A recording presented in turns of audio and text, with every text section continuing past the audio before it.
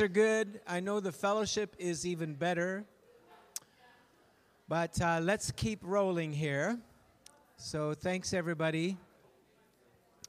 And Esther, did you get your lukewarm water? You did. Good. And did Veronica get her coffee? She did, eh? Yeah? Good. Awesome. Oh, there's lots of good snacks. I think it's a sign the Lions are going to win. It's like a rainbow. Mark, can you tell me if this is in the right spot for me? Okay. All right. Does that sound good? Is that working? Woo! It's the power. Feel the power. Feel the power. Feel the power. So we can hear it? Is that good? Does it need to be higher? Okay. That is. Where's Sharon? Is Sharon here? She is. Sharon, maybe I'll get you to come and share that right now, just because I'm not sure how we're tracking at the end. So Sharon just had a word. Sharon is a youth pastor, Port Hardy, and Mark's sister, by the way. And I'm going to get more water. I love youth pastors. I am a youth pastor. I have been a youth pastor. Once a youth pastor, always a youth pastor, right? They can never knock it out of you. And just saw her connecting with Terry Ann. Terry Ann had a great night last night with our teens at the bowling alley, tore up the town. And just love the heart for the next generation. So Sharon just felt the Holy Spirit give her something, and I just want us to be sensitive to that just as we move into ministry time a little bit later. So when we were singing the first song, I just that phrase "Jesus conquers the grave" kind of stuck out to me, and I just felt like I feel like there might be some grave spots in our lives or in some people's lives this morning, and I just felt like I just want to encourage you that Jesus conquers those grave spots. You know, if they feel dead or stuck or whatever, I just want you to be encouraged that Jesus brings life. He conquers the grave. So. Thank you, Sharon. And the phrase I had as she was sharing that is when there's nerve damage in your body, sometimes there's a deadening. And, our emotions and our spirits have nerves, too, that get damaged, that causes that deadening. So I think that's connected. So Joanna's going to teach this morning, continue our series on Encounter Jesus, Live the Story, which I've really enjoyed. I've really enjoyed this series. I felt the Lord just really on this. I wasn't sure week by week totally what direction to go, but I just felt that this part of the story about passing on to the next generation, I really felt it was right that Joanna share on this. Just see that so much on her life, the way she mothers, the way she pastors our kids, and indeed the whole church. I think that gift and treasure is in her. So we love you, sis, and I'm going to pray for you. So Lord, thank you so much for Joanna, the gift she is to me, her friendship. Thank you, Lord, for the blessing she is to our church. Lord, her pastoral gifts, her shepherding, prophetic gifts, and her teaching gift. Lord, we just ask that you would anoint her and empower her.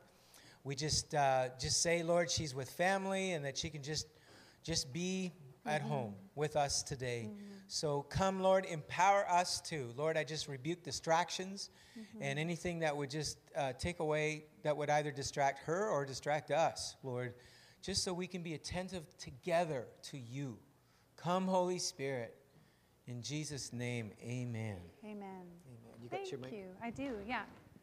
So as long as can you hear me with this mic? Does that work? Yes? Great.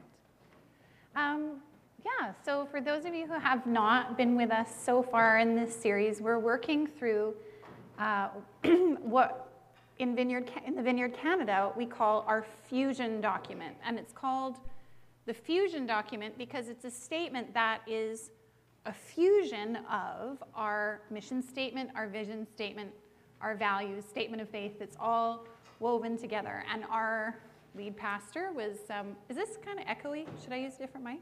How's that going? Yeah. Okay. No problem.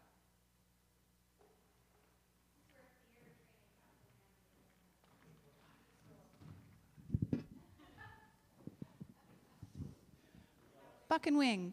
Okay.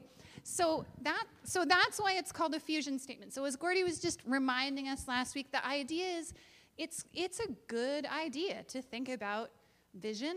What's our preferred future? What do we think God's dream is for us as a church?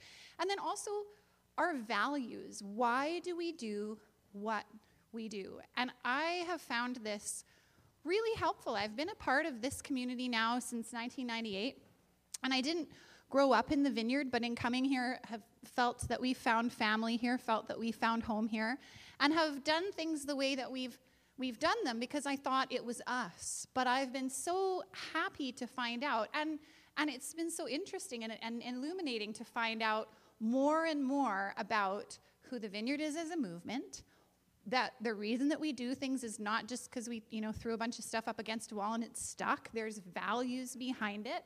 And to look at that more and to realize that this is who, in the same way that each one of us as people has gifts and callings and a personality, that we as the Vineyard movement have gifts and calling and personality within the body of Christ.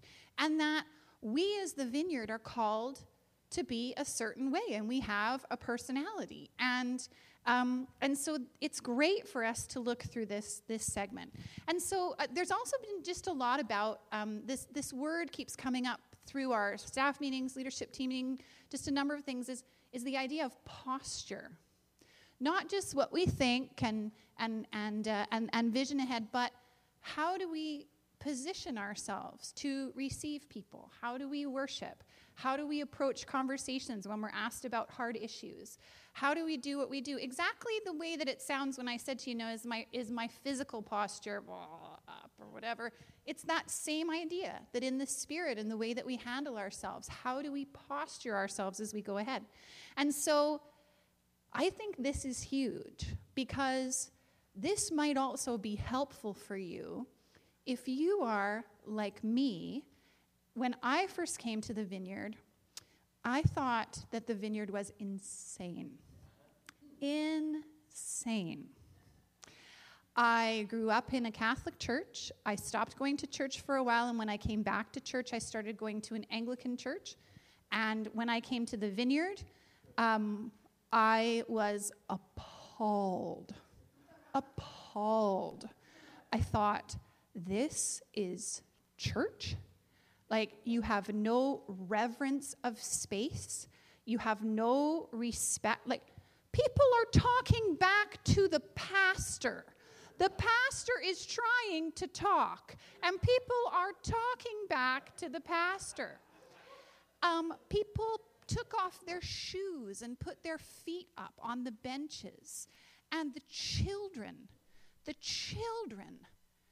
ran everywhere, back and forth. And now, there weren't many children when we started to come. I think there were 2, maybe 3. I remember Lisa Killen would run, just laps, run, the whole time during worship, back and forth, and back and forth, and back and forth. Children were seen and not heard in the church that I went to. And you learned, well, first of all, my parents didn't take us to church when we were really young, because there were 4 of us. We were born within 5 years of each other. Awesome, good, strong Catholic family. And my mom and dad took turns going to church for years, because they couldn't take all 4 of us and sit in the bench. So they didn't go to church as a family for years, because it wasn't possible for them to do that. And then, as they got older, we started to take us, but they taught us. Now, I do think there is something to be said for children learning how to sit and children learning how to listen.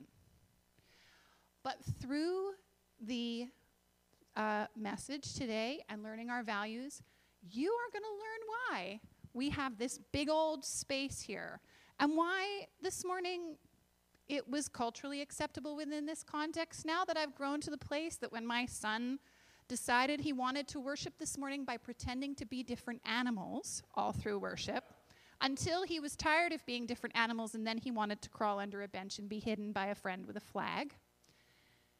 I still have to work that out. There is still a part of me that halfway through goes, oh my gosh. And you'll notice I don't make eye contact with any of you during the time that that's happening. but he comes to church. And a year ago, we had to physically fight to put him in the car. And we've had people praying for him. We had a season where Gordy said to me, we're not going to have you up front anymore. We're not going to have you up front, even though you're a pastor. You're not going to speak up front until he's okay. You'll know, I don't know if you guys have noticed, but since we've been at St. David's, he doesn't wear his hearing protectors so much anymore. That's all happened because of how you all do church as a family. And if this church did church in a way where he had to sit still and be quiet, our family probably wouldn't be able to all come together, just the way he's wired.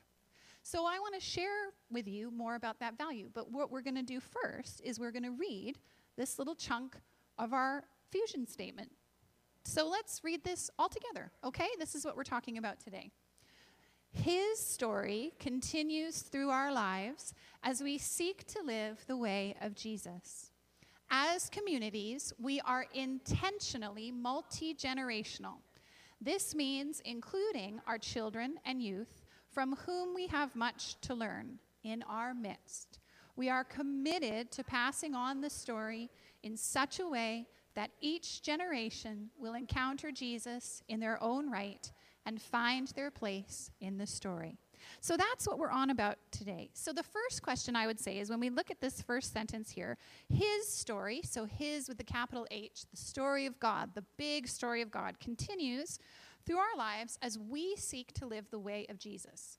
So when I say to you, the way of Jesus, what do you think? You're totally allowed to talk back to the pastor. This is the Vineyard. What do you think? What's the way of Jesus? Compassion. Somebody else. Love one another. No anxiety. Loving your enemies. Did somebody say suffering? Suffering, yes, that is the way of Jesus. Courage. Some more when you think about Jesus, how he lived. What was the way? What was his way about him? What did he do? Yeah, countercultural. He was an iconoclast, right? Broke some rules. Yeah. Yeah, accepted anybody. Jesus feminist. Talked to the women. Talked to the people he wasn't supposed to talk to. Yeah. Yeah, hung out with sinners. Yeah, he was gentle. Yeah, sacrificial. What about the way of Jesus with children? Was he like with children? Loved them. Yeah. Let's look at, we've got a scripture here. Mark 10. The little children, right? At that time, the disciples came to Jesus and said, oh, actually, I flipped this. Can you, sorry, bud, I did this. This is not Wade's fault. This is my fault. Oh, no, I'm missing one. Oh, well, that's okay. I'm going to read to you. So I'm going to read to you. In Mark 10, if you have brought a Bible, you can look at it. In Mark 10, verse 13, little children are brought to Jesus. And you've probably heard this before, but I just want you to listen to this. So people were bringing little children to Jesus, and they wanted him to touch them. By the way, I'm reading to you today out of a translation called the New International Reader's Version, which is actually a great translation for reading to children. And I'm deliberately reading to you out of that translation so you can hear it that way, okay? People were bringing little children to Jesus. They wanted him to touch them. But the disciples told the people to stop. When Jesus saw this, he was angry. He said to his disciples, let the little children come to me and don't keep them away, because God's kingdom belongs to people like them. What I'm about to tell you is true. Anyone who will not receive God's kingdom like a little child will never enter it. And then he took the children in his arms, and he put his hands on them, and he blessed them. So he said that. He said, God's kingdom belongs to people like them, and anyone who will not receive God's kingdom like a little child will not enter it. So what do you think Jesus means? What are some ideas when he says you have to receive God's kingdom like a little child? Because little children are not angels all the time. So we don't always want to be receiving things like little children, right? So what do you think that means? without skepticism. I like that. Simple faith. Yeah. Somebody else, what do you think it means to receive God's kingdom like a little child? Oh, I like that. I like that. I'm going to go back to persistent. As a parent, it is work to choose to view your children's persistence as a gift at times. It really is. And it's something we just had got that word about what you speak over your children. And I'm so glad that was something that somebody had spoken to us, because our second daughter, Eleanor, is persistent. And she will not give up. And when she was 2, and I would have fights with her about, Mom, I want to wear all the shirts. You cannot put on all the shirts in your drawer. You can put on 1 shirt or 2 shirts. I wear all the shirts. Fine, honey. Wear all the shirts. Walked out of the room. She came back in the room. This is a child who was just learning to dress herself, wearing 7 shirts, one on top of the other. And I just went, I like that about you. And there were times where we had a show, and God even spoke to me. One time, the only time I remember God giving me a direct word about my kid, I was holding her when she was little, and I just felt the Spirit of God just put a thought in my brain out of the blue. She's going to be daring. And I went, okay. So there were times where we faced off, me and Eleanor, where she would be determined, and I would say to her, you are persistent, and you are determined, and I was determined to never say, you stubborn so-and-so, right? Never negative, right? To say, you are persistent, and you are determined, and I like that about you, but right now, I'm the mom. I'm in charge, and this is what's happening right now. And she would sort of go, okay. And you sort of had to face off with her that way. And each of our kids, it's been different. So I love that, persistent like a little child. We get a clue about what he might have meant. If you can go back to the verse that is there in Matthew chapter 18, we get a kind of a clue about what maybe Jesus meant when we look at this verse here, where it says, at that time the disciples came to Jesus and they asked him, who's the most important person in the kingdom of heaven? And Jesus called a little child over to him. And he had the little child stand among them. So imagine, just like we had this morning, we don't even have to imagine. We have a church that invites the kids to come and participate. So Amy, right? Here's Amy who just cruises, or Sanez. Sanez is the only person in this church up until today who knew that there was a hole in the floor right here that's big enough to exactly fit a crayon in and balance it. She knows that now. So he brought them and said, what I am about to tell you is true. You need to change, and you need to become like little children.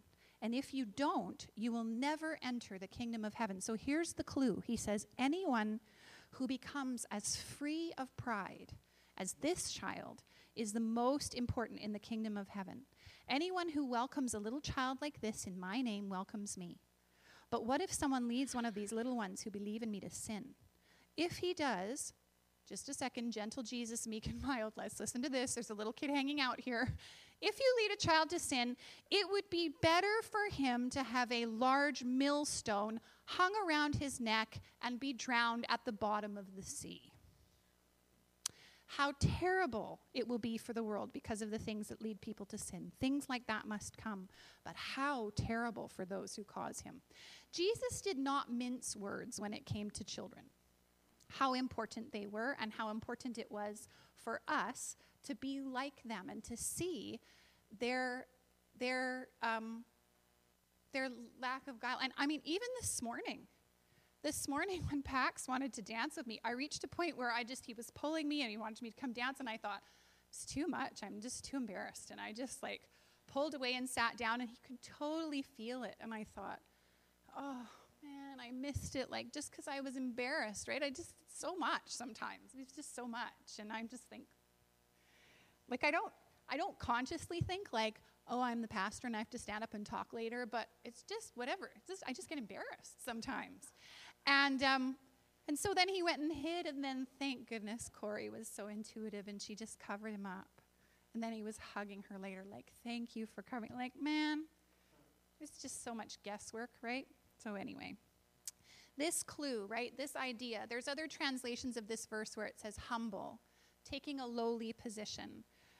Or, in the Message, Eugene Peterson translates this verse today to say, I'm telling you, once and for all, unless you go back to square one and start over like children, you're not ever going to get a look at the kingdom, let alone get in. Whoever can become simple and elemental again, like this child, will rank high in God's kingdom. And what's more, when you receive the childlike, so his translation isn't just children, but the childlike on my account, it's the same thing as receiving me. So what's the way of Jesus? How do we receive Jesus? By receiving children and by receiving the childlike and being childlike. So it's why we do a lot of the way we do. We had a reading today about investing. We invest our finances as a church. We invest our time. We invest our physical space. Our priorities when we were looking for this building was if the handicapped can't get in and there's no room for the kids, it's not the building for us. Gordy was talking about putting the big rocks in, right? For us, the big rocks were, we got to find a place to meet. It needs to be in East Van. And if we can't get our friends that are differently abled in the building and we can't get our kids in the building, then it's not our building. And we do that for a reason. So if you carry on, the next passage, or the next, I was going to say verse, it's not quite gospel. The next line in our fusion statement says, as communities, we're intentionally multi-generational. This means including our children and our youth, from whom we have much to learn in our midst. So we are intentionally multi-generational. We try whenever we can to honor men. We like to celebrate Bob and Anna's anniversary every year because they've been married for 47 years. Way to go. I love it. I love that Gloria has wisdom for my family that I don't have yet because of what she's done as a mom. And just recently, we're dealing with some different things with PACS, and we had this expert professional say, do. And I said, yeah, that's what Gloria said a couple weeks ago. In that moment where, we were at her house and she was hosting us, and PACS came along and kicked her. Did he kick you in the butt? I don't know, or in the leg? Smacked you? Yes. So kicked you in the knee and smacked you in the butt. And I was horrified. I wanted to hide. I just wanted to die. And she said, I wanted to ask him why you did that. So then she came to him and said, PACS, why did you do that? And he said, this is my son, for those of you who don't know, obviously. And he said, because I imagined it like a cartoon. And I saw a cartoon where somebody did this thing, and it was so funny. And I thought it would be great if I did this thing. And honestly, what he was kind of saying was I thought it'd be really cool, and I was really comfortable here, and it looked like a really fun, awesome thing to do. And I just tried it. She said, I could just tell from the look on his face, from everything about him, that it didn't look mean. And I was like, I phoned her this week and said, I know I thanked you before, but thank you again for getting my kid. Thank you for having that intuition. We need different generations and people with different experiences in community together. We learn from each other, and it's important that we're intentional and we make room for each other in that way because we get that grace. And in my head, I thought, yes, thank you, awesome, official psychologist telling his kindergarten teacher that was what she should do with him. But somebody already told me that in my church because the Spirit of God prompted them, and she's wise. So, yay. Yay, you. And just, people that do things with our kids, who take them swimming and bake cakes with them and teach them skills. And this is why we're determined about including our children and youth. It's why we have people play in the band. Esther doesn't have to wait until she's graduated high school to come play keyboard. It's like the International Day of Prayer, where the lead pastors went and got my 10-year-old and said, we know you have a real heart for this. Will you come up and share?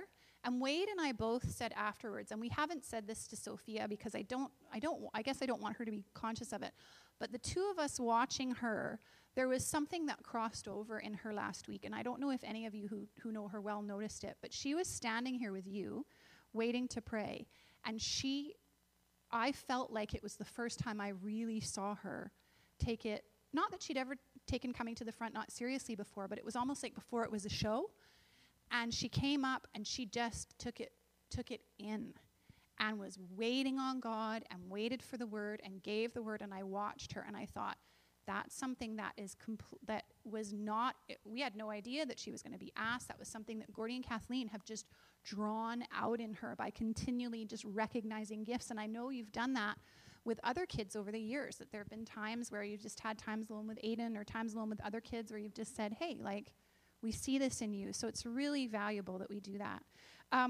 You know, Rose Nauman, she's not here today, but she has been pivotal in saying, when we didn't have many families here, when it was basically the Pentalties and Kaylee and her older mother and sisters, if we don't build something for our kids, kids are never going to come. And built the nursery and equipped the church and put stuff in place and wrote policies and did the hard work of putting the safety stuff in place. And she still sometimes, it's really thankless. Sometimes she'll notice stuff that nobody else notices. And I've just said to her again and again, keep telling me. You have such a gift for seeing this stuff. Please keep saying it. She's just been really pivotal in doing that.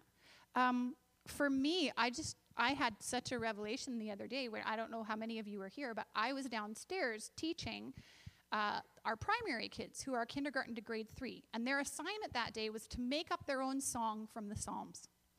And they made up their songs and they were having a great time. And then the kids said, when are we going upstairs to sing these songs?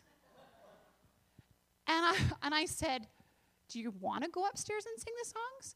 And I think there were 5 of them, and 4 of them said yes. And of course, God bless Judah, said no.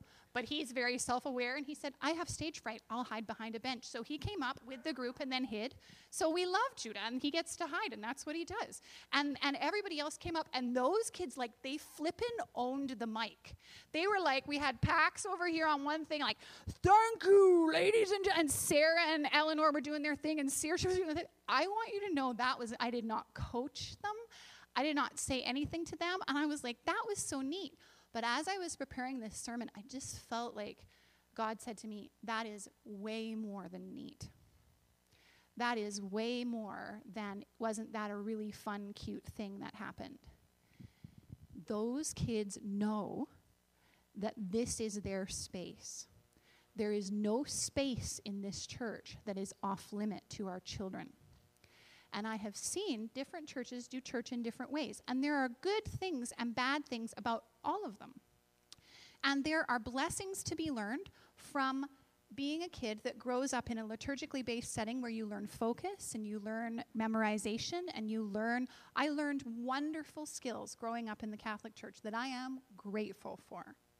And there are kids who have learned really cool things from churches that do entirely separate things, where they have a separate kids ministry the whole time. They feel like they have their own place. It's focused. They love doing that. But we are the vineyard. And this is why we're looking at our fusion statement, because who we feel God has called us to be as a movement, as a church, is that our part of the body of Christ, we are supposed to have the kids in our midst. And sometimes that is really hard and really distracting and really off-putting. And I just want you to know, as a parent, I apologize officially now for every time my kid will be distracting. But I have to tell you, I can't imagine anywhere else where they would feel welcomed in the way that they feel welcomed right now. And our kids know that there is nowhere that is off limits to them in this community. And that if they have a word, they can bring a word, and it's going to be taken seriously by this community, that it's going to be taken seriously by the leaders, that if they have a song or they have something to share, they can bring that. And for me and my money, man, I am going to keep investing, and my life and my time. That is why we're called here.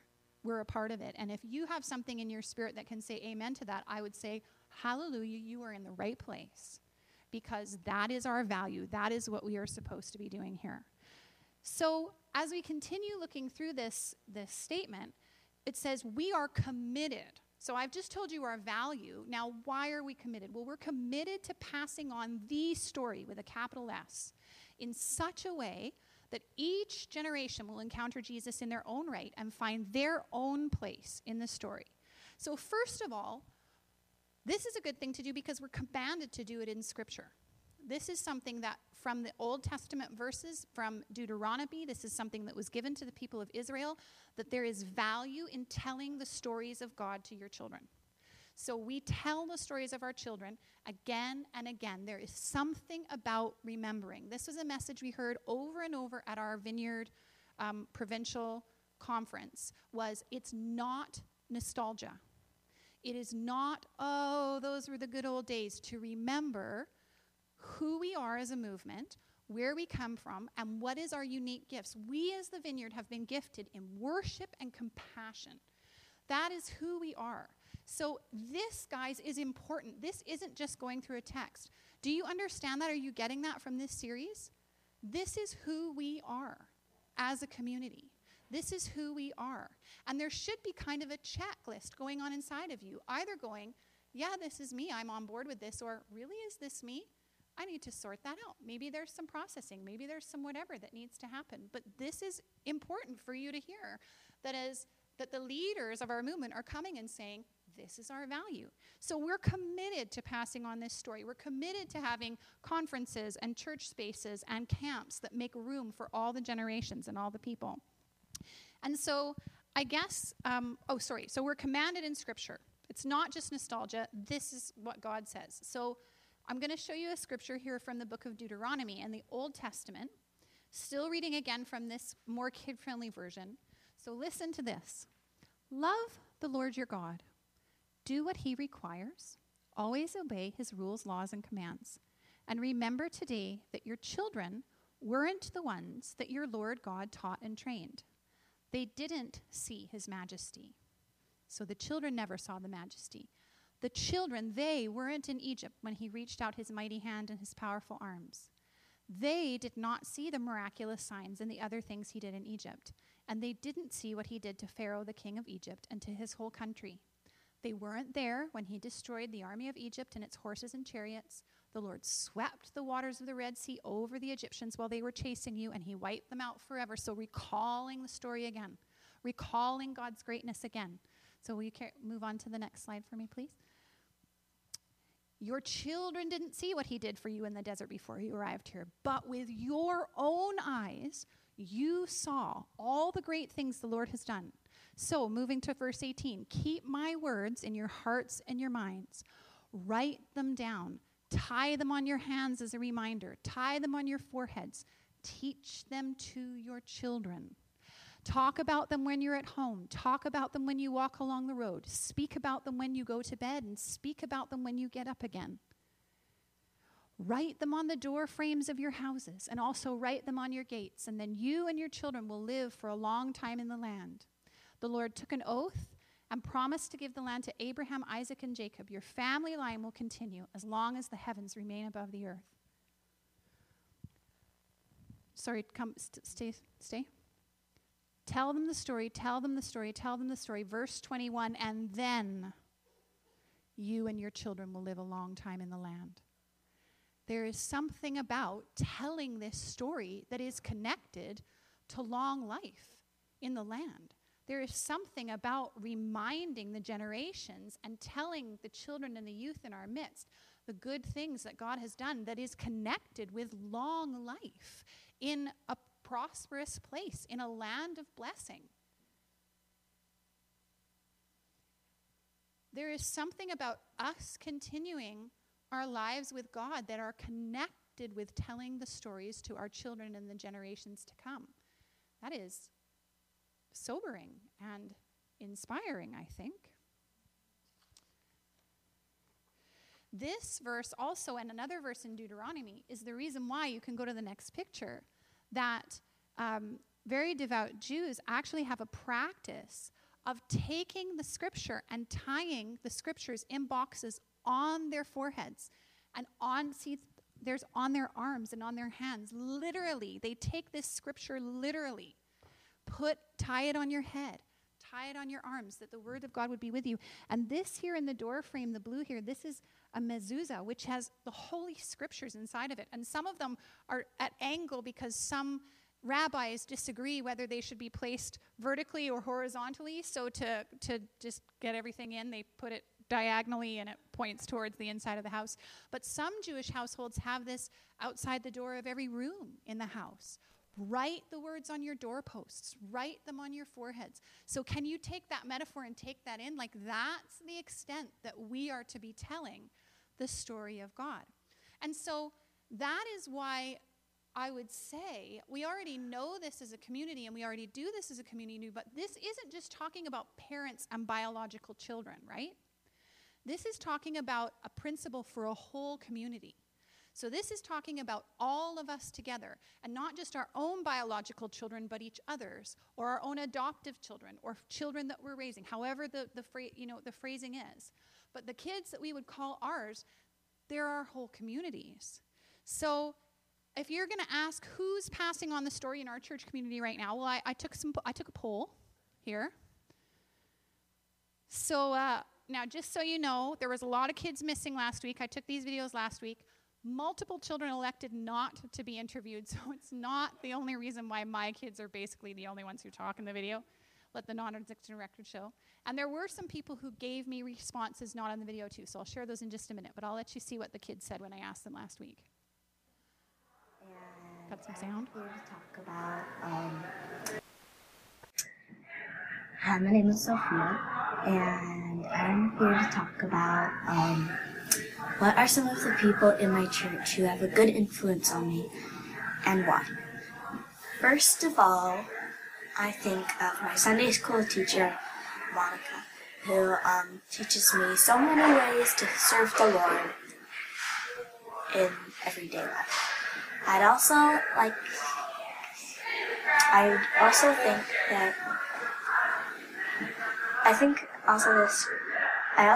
of Jessica, the primary kids school teacher,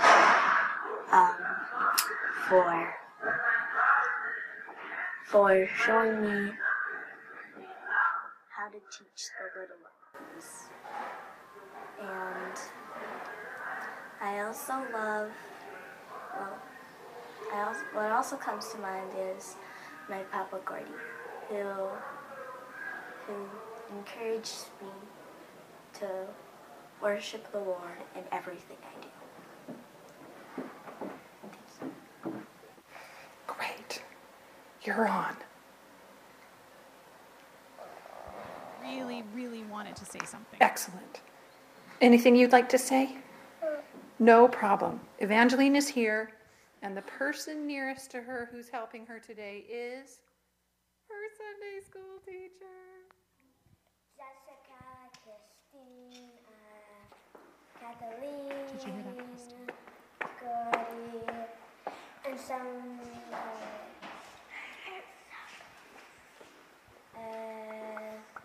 Lynn, Mark.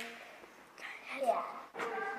I'm taking videos of kids today at church, and I'm asking them, which grown-ups help you at your church who aren't your mom and dad? Do you have any friends from this church who help you? Yeah? Who helps you? Karen. And who else? Matt. Mom was whispering. Christine. Yeah. We might be being prompted. And Dorothy. And her dad is helping her. And the grown-ups who are near her, who are helping her, are her Sunday school teacher again. And her friend, Mr. Matt. My sisters help me and parents visit sometimes. Every time, it's so cool. They are the best. Love you. Heads up. That was Peter and Jessica. Every time. They are the best. It's really true. Yeah. So it's a big picture story, right? We're all committed to helping each other's kids. And Sarah, too, before the camera went on, Sarah was smiling away. Everybody was so excited about it. Kaylee talked to me this morning about Erin Morgan, who was a part of our church for a long time, who had a huge impact on her. Annika shared that for her, Monica is really a big influence right now because She said for her, the biggest thing is that you're talking about fears that are coming up in her life and how to face them. And for her, that's really making a big difference to her.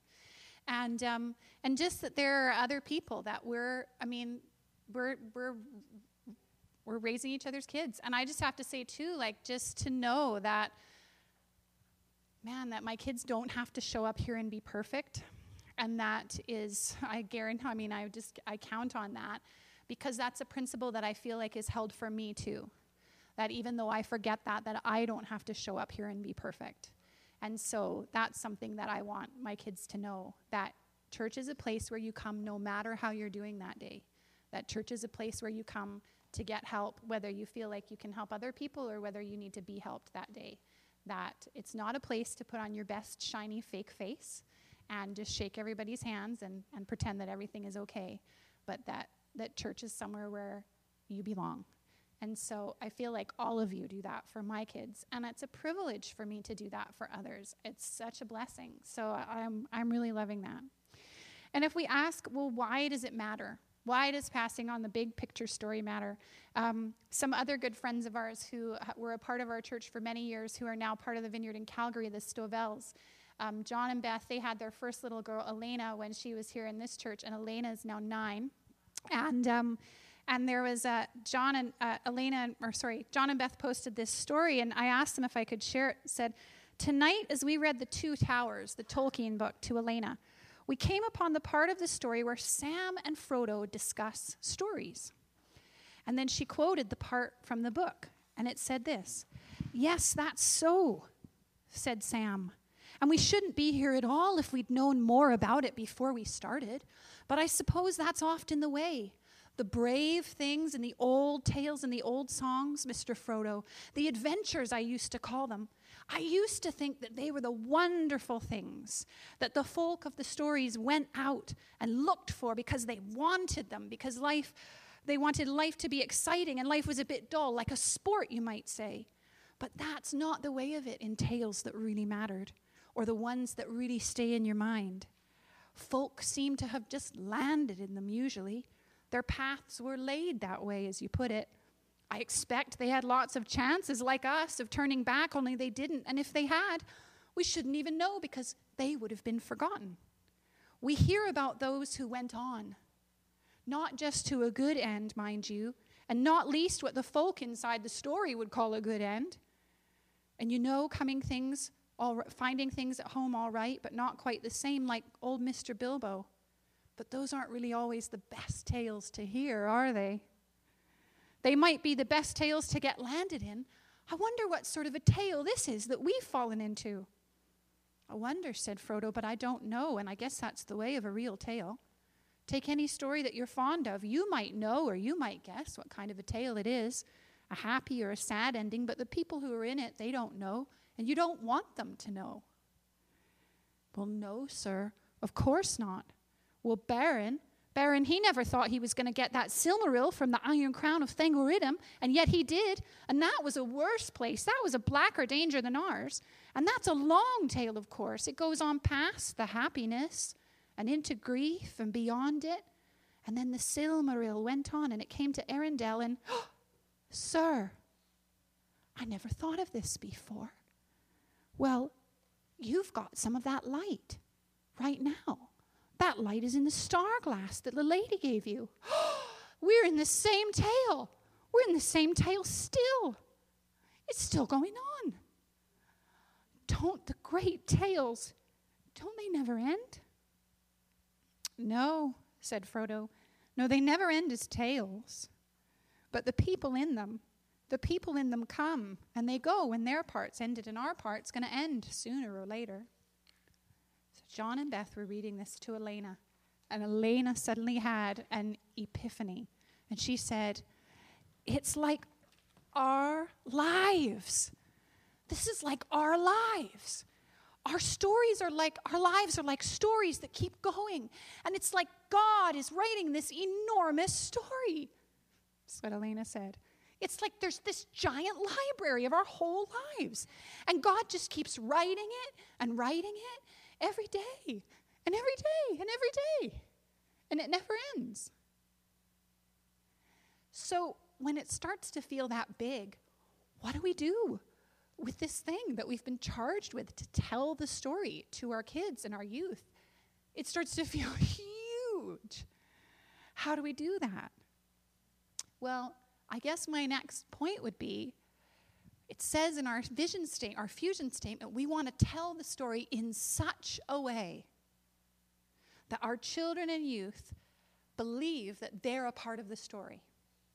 They think that they could get up or give a word or be a part of whatever's going on. So I have some ideas today, and I want to suggest them to you. I think the first way we do this is that you have to tell them their story. We do that with dedication. We do that with baptism. We do that with our own children. We do that. You do that every time you say something to my kids, like, I remember when this was you. We say to our children, we wanted you. We dreamed about you. I say to my boy, I say to him, I remember I was on a ferry boat one day and I saw a little boy and he had fair hair and the light was shining through his ears and I wanted a little boy. And you came. You are my little boy. So we tell them their stories. And as you know each other, you can say, I mean, my kids love that. They innately do that. Oh, I saw a picture of Saoirse when she was a baby. She was such a cute baby. I remember this. I remember that. So we tell them their story, right? How were they connected to what's going on here? And then we tell them our stories. Tell them your story. I remember when this happened to me. It can be the simplest thing in the world. One of my most profound moments as a teacher was like talking about good or bad things that happened to people in their youth. And you just shared like maybe 30 seconds with me. And I felt like I got to know you, Kenny, in a way that I'd never known you before by hearing your story, right? It's so important that we hear each other's stories. So tell them your story if you're with the kids. We need to share other great stories, stories of missions heroes. Man, my kids, when I read the missionary stories, they almost always, especially Eleanor says, is this real? Is this a real thing? It's so great to say, yeah, and they dug that well, and they got fresh water out of that well, and it didn't come anywhere else, or there was angels, and they walked right past. I mean, the stories of faith, and you can find them. You know, tell kids great stories. And then we need to tell them the story. Tell them that we are in a story that has started from the creation, and it's still going, and we're a part of it. This is the best resource I can recommend. If you have not seen the Jesus Storybook Bible, get one no matter how old you are. It is profound. And the theme is every story whispers his name. I mean, one example, they start about, what's the Bible? What is the Bible? Well, the Bible isn't a book of rules or a book of heroes. The Bible is most of all a story. It's an adventure story about a young hero who comes from a far country to win back his lost treasure. It's a love story about a brave prince who leaves his palace, his throne, everything to rescue the one he loves. It's like the most wonderful fairy tale of all has come true in real life. Is this true? Is this really true? It's really true. You see, the best thing about this story is it's true. There are lots of stories in the Bible, but all of the stories are telling one big story with a capital S. The story of how God loves his children and comes to rescue them. And it takes the whole Bible to tell this story with a capital S. And in the center of the story, there's a baby. And every story in the Bible whispers his name. He's like the missing piece in a puzzle. He's the piece that makes all the other pieces fit together, and suddenly you see a beautiful picture. And this is no ordinary baby. This is the child on whom everything would depend. This is the child who would one day, but wait. Our story starts where all good stories begin, at the beginning. And then they tell Genesis. And it's wonderful. And even at the end of Genesis, I love it because it says at the story, not Genesis, the story of Adam and Eve, it says, in another story it would have been all over, and that would have been, and it even put in big capitals, the end. dun, dun, dun, but then they turn the next page. And when I read this to my kids, like they'd heard the story of Adam and Eve, they were like, they almost couldn't listen. They were like, no, it's too terrible. And I said, no, you have to listen. Not in this story. God loved his children too much to let the story end. Even though he knew he would suffer, God had a plan. God would love his children in spite of everything with a never stopping, never giving up, unbreaking, always and forever love. One day God would come. So every story is like this. And then even in the way that they finish the Bible, here's John writing Revelation, and it says, John came to the end of his book, but he didn't write the end because, of course, that's how stories finish. But this story isn't over yet. So instead he wrote, come quickly, Jesus, which is perhaps really just another way of saying, for anyone who says yes to Jesus, for anyone who believes in what Jesus said, for anyone who will just reach out to take it, then God will give them this wonderful gift to be born into a whole new life, to be who they really are, to be who God always made them to be, their own true selves, God's dear child. Because you see, the most wonderful thing about this story is it's your story. It's your story too. And it says here, to be continued. And so that's what we're doing every day of our lives with each other, no matter how old we are. The story is going on and on. And it's helpful to think about it in big terms, like a big storybook sometimes, because it feels so mundane so much of the time. And especially if you're walking with children every day, it feels mundane so much of the time. But when we remember the big stories, when we were talking with our kids this Remembrance Day about the fact that they were here because they had grandparents who had fought in the war and survived and still lived. And so their story went on and on and on. That we are writing this story when we get together. And it is not a small thing who we do church with. It is a big thing. Those of you who have come together and committed to do life, us with each other. Even if it's just on Sundays, the way that we respond and care and speak to each other. I mean, ministry time is just one part of it. It's important, and we see God move, and we see incredible, beautiful things happen, and we believe that God will heal, and we're always going to make time for ministry time, but you are ministering to each other and to each other as generations and to our children from the way that when we're not even outside the door of the car, you lean over the welcome, the edge and say, "Good morning, Palisters," like Kim this morning. And my kids went, "Oh, here's my place where I belong. Here we are." So my questions for you this morning are in the light of this big idea. Sorry, you can go back to that one thing. This big idea. We're intentional, we're including, and we're committed, and we're telling this story. You can go to the next one then. How well do you understand your place in this story that God's doing in your home, in your neighborhood, in your church, in your workplace, in the world? Are you giving yourself enough credit for the role that you play? Are you making yourself small in this story?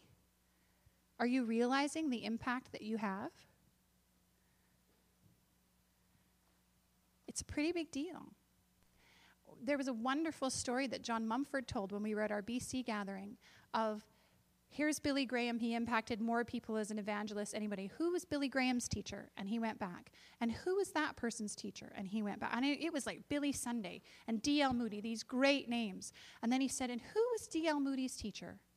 And the story goes that D.L. Moody, this great man who impacted a great man, who impacted a great man, thousands and thousands of people, was a Sunday school teacher who decided to take inventory to just check on each one of the students in his young adults Sunday school class. Did they really know God and really have a relationship with Jesus that he felt were vibrant and alive?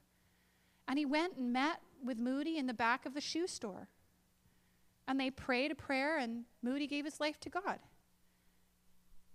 I bet you that Sunday school teacher did not leave that shoe store going, that is it, we have impacted millions of people for Jesus today.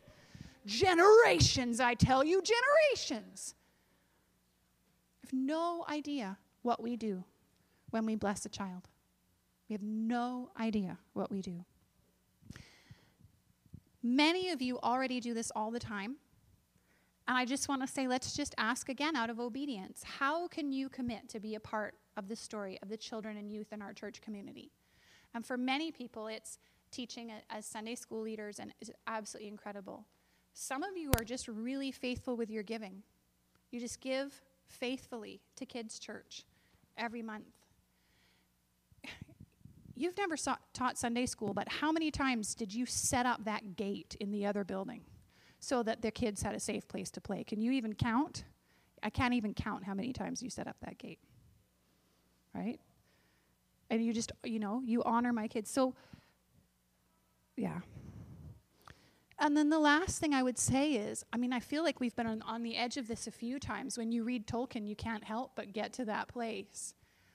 But I just say that, the couple minutes we have, just be willing to sit in the light, in the beauty of the stained glass, in the light of whatever favor or peace that you're enjoying this morning, and ponder the greatness of a God whose idea of loving us was to make a story. A never stopping, never giving up, unending, always and forever love. That's all about rescue and coming back for us and sending us to come back for each other.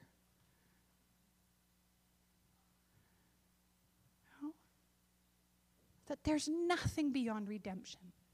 That there is no ending to a story that looks horrible that can't be saved. And that we can speak to our children with hope. Because of the great things that God has done. Amen.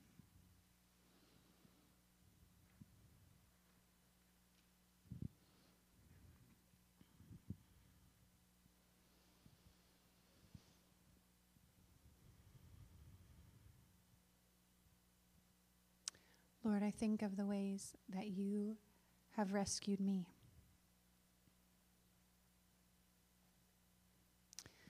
I think of how times in my life when I turned my back on you, a really key time in my life when I turned my back on you, you just pursued me harder than ever. You sealed it with a ring and a husband and a life and a love that is impossible. Impossible.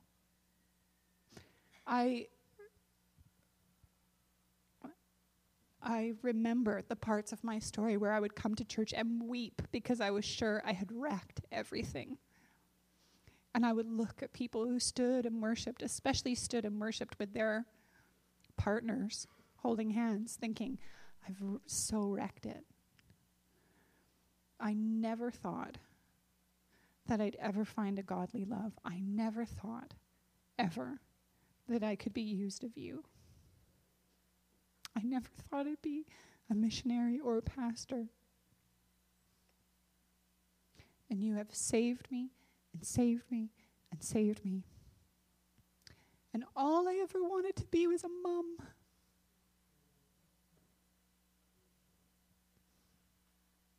And there's so many women who want to be moms who don't get to be moms.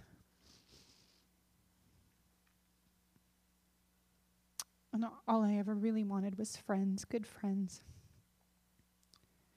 And you've given me both in such abundance. Thank you that you are the author of my story, and that you are the author of the story of every single person here, and that you are the author of the story of every single one of the children and the youth in our church, and that you have given us the unbelievable, ridiculous, terrifying, divine privilege of helping write this story. Would you give us a fear and trembling of you, and a wonder and a delight in you, that we would do it well and take it to heart, that we would continue to put them in our midst and to raise up the lowly and to honor the humble, that you would humble our hearts so that we might receive you and that we might receive the kingdom. Because you, all I really ever wanted was you.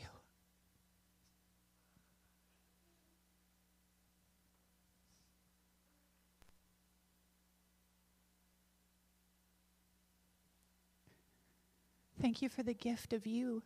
Thank you for the gift of your Son. Lord, I ask that if there are people here who, for whatever reason, even if they've been showing up here every day for years, if they've forgotten that this is really about you coming back to rescue us, would you help us to open our hearts again and say yes to you again? And maybe for the first time, maybe there's somebody here that you've never, ever really asked Jesus to write your story for you. You think you did, but you realize that you've never really trusted him to write your story. That's where it starts. So I just invite you now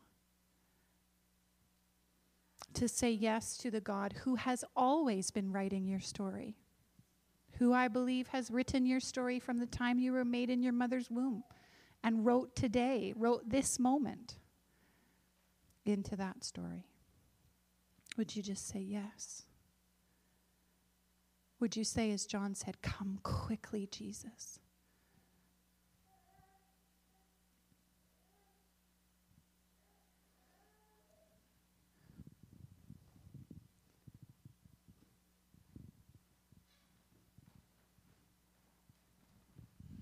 We've heard good news today, and the story is about a father who's lost his kids and wants them back.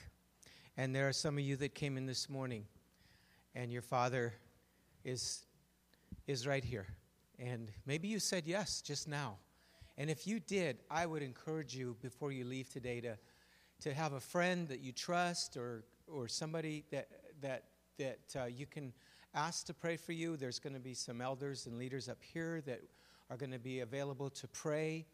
I've had a real sense that those dead spots that Sharon talked about in your life, some of you that happened in your childhood, there's some damage that happened to do with childhood, to do with youth, and the Lord is doing some healing and some restoration with regards to just some broken trust. You know, our hearts are made to trust, and when that trust is broken, it's like a broken bone or a torn muscle. And that has to be restored. And Jesus came to heal the brokenhearted. He came to heal the brokenhearted. And I feel that's a heart that has lost the capacity to trust. And we were born to trust, but the fall has caused us to be born doubters. We were created to trust. The fall has caused us to be born doubters. And so there's some healing, I feel, that needs to happen in that area. So, Holy Spirit, we invite you to come. Thank you, Lord, for this beautiful message, for this beautiful, inspiring challenge to us.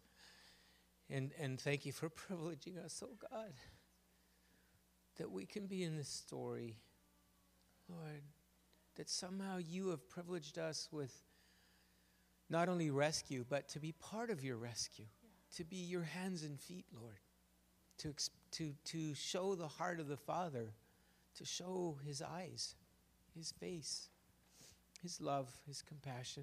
Thank you for this beautiful movement called the Vineyard that we're a part of. Thank you, God, for this greater movement that we're part of called the body of Christ in the world. We're just grateful, Lord. Thank you, Lord. We thank you for the gift of our children. We thank you, Lord, for what we learn from them. We need them, Lord. And we ask, God, that we would constantly, as you did, put them in our midst and learn from them. And as you said, become like them. To constantly be willing to begin again. To lay down our preconceived notions that the ongoing advance of the kingdom of God requires us to unlearn everything we already know and to be open to just fresh ways and leadings of your Spirit, innovation and improvisation. And God, we too often default to safe procedures and we've never done it that way before. And God, let us be like little children and put a spirit of adventure on us. I just want to encourage anyone that felt maybe in your childhood you didn't have the nurture from a mother. I think Joanna today has just rolled out the red carpet for us about God's love, his incredible, tender, compassionate heart of love. And we need people that represent and show us that love. It's like someone said, we need, Jesus with skin on. And today I just feel like very much a real burden for those of us that never had that kind of mom that Joanna has talked about. And if you would just, you just would love to be able to almost throw yourself into her arms and just let her pray for you. And if you're feeling that, you don't have to come forward, but yeah. Right. So you don't, it's not like you have to. But if you want to, and there's people like someone's just raised their hand, we all have had lack in our lives where we have not had the mothering, we haven't had the fathering, and this is what Jesus does. And we've all had to go through it. And so I just strongly encourage you to come and let Joanna pray for you, because she's just rolled the red carpet out. And God is going to do a tremendous work of healing, and you're going to just really have your lives just totally healed. And dads too, I would just say, maybe if there's, I don't know if Gordy's available or some of our other dads, spiritual dads available. If that sounds weird to you or that hasn't happened before, maybe even, for me, I have a great mom and a great dad. And sometimes in ministry times like this, I almost felt like, am I betraying my great mom? We're all human. We all have human parents. Everybody makes mistakes. And so if there is a spot where you just, for whatever reason, go, okay, before I can move on and minister, I need a mother's blessing. I need a father's blessing. Come and get it, whatever that looks like. I don't know what that looks like, but I would just say yes to that. That's good. Partway through your message, a phrase that Gordy has said to me a few times directly, and also because seeing the video that you put together, Sophia, talking about influence that I've had in her life, it's incredibly humbling to hear her say that. And Annika too. To me, it's just amazing because I came back to the church a few years ago, not that long ago, and what Gordy said to me a few times, the story isn't finished yet. I grew up in church, lived there all my life, went to Sunday school, and then in my adult years, I got burnt out, fell away, but God has brought me back, and I feel like I'm a very broken person that has been healed, and if God can use me in such a powerful way, that's just amazing. Yeah, totally. And so I say to anybody here that maybe feels like they're not good enough or how can God use me, just make yourself open and say, show me how. I'd like to say that to my dad. My dad's grieving the loss of my mom a few years ago, and he feels that he has no purpose left. So that's one of the things I'll be praying for, is that I can help him find that. No matter where we're at in our lives, how frail we are, what gifts we have, God can use us. And I just feel like my life in some ways is just beginning. And I'm really excited to see what he's going to do through me and through each one of you here. That's perfect. Thank you, Monica. Straight on. Well, we do need to, those of us who have kids, somebody needs to go get them. If we want to honor them and bring them into our midst, we can't just leave them with the Sunday school teachers all the time. But please don't leave if there's more to be done. Why don't we all stand if you can? The story's not finished. Some of you need to hear that right now. And so the grace of the Lord Jesus and the love of God, the fellowship and communion of the Holy Spirit be with you. We bless you in the name of the Father, the Son, and the Holy Spirit to walk a Christ-centered, Holy Spirit-empowered, God-honoring life this week. Go in his grace. Go in his peace. Amen. So if you would like prayer, we're going to open up the front. Holy Spirit is here. God bless you.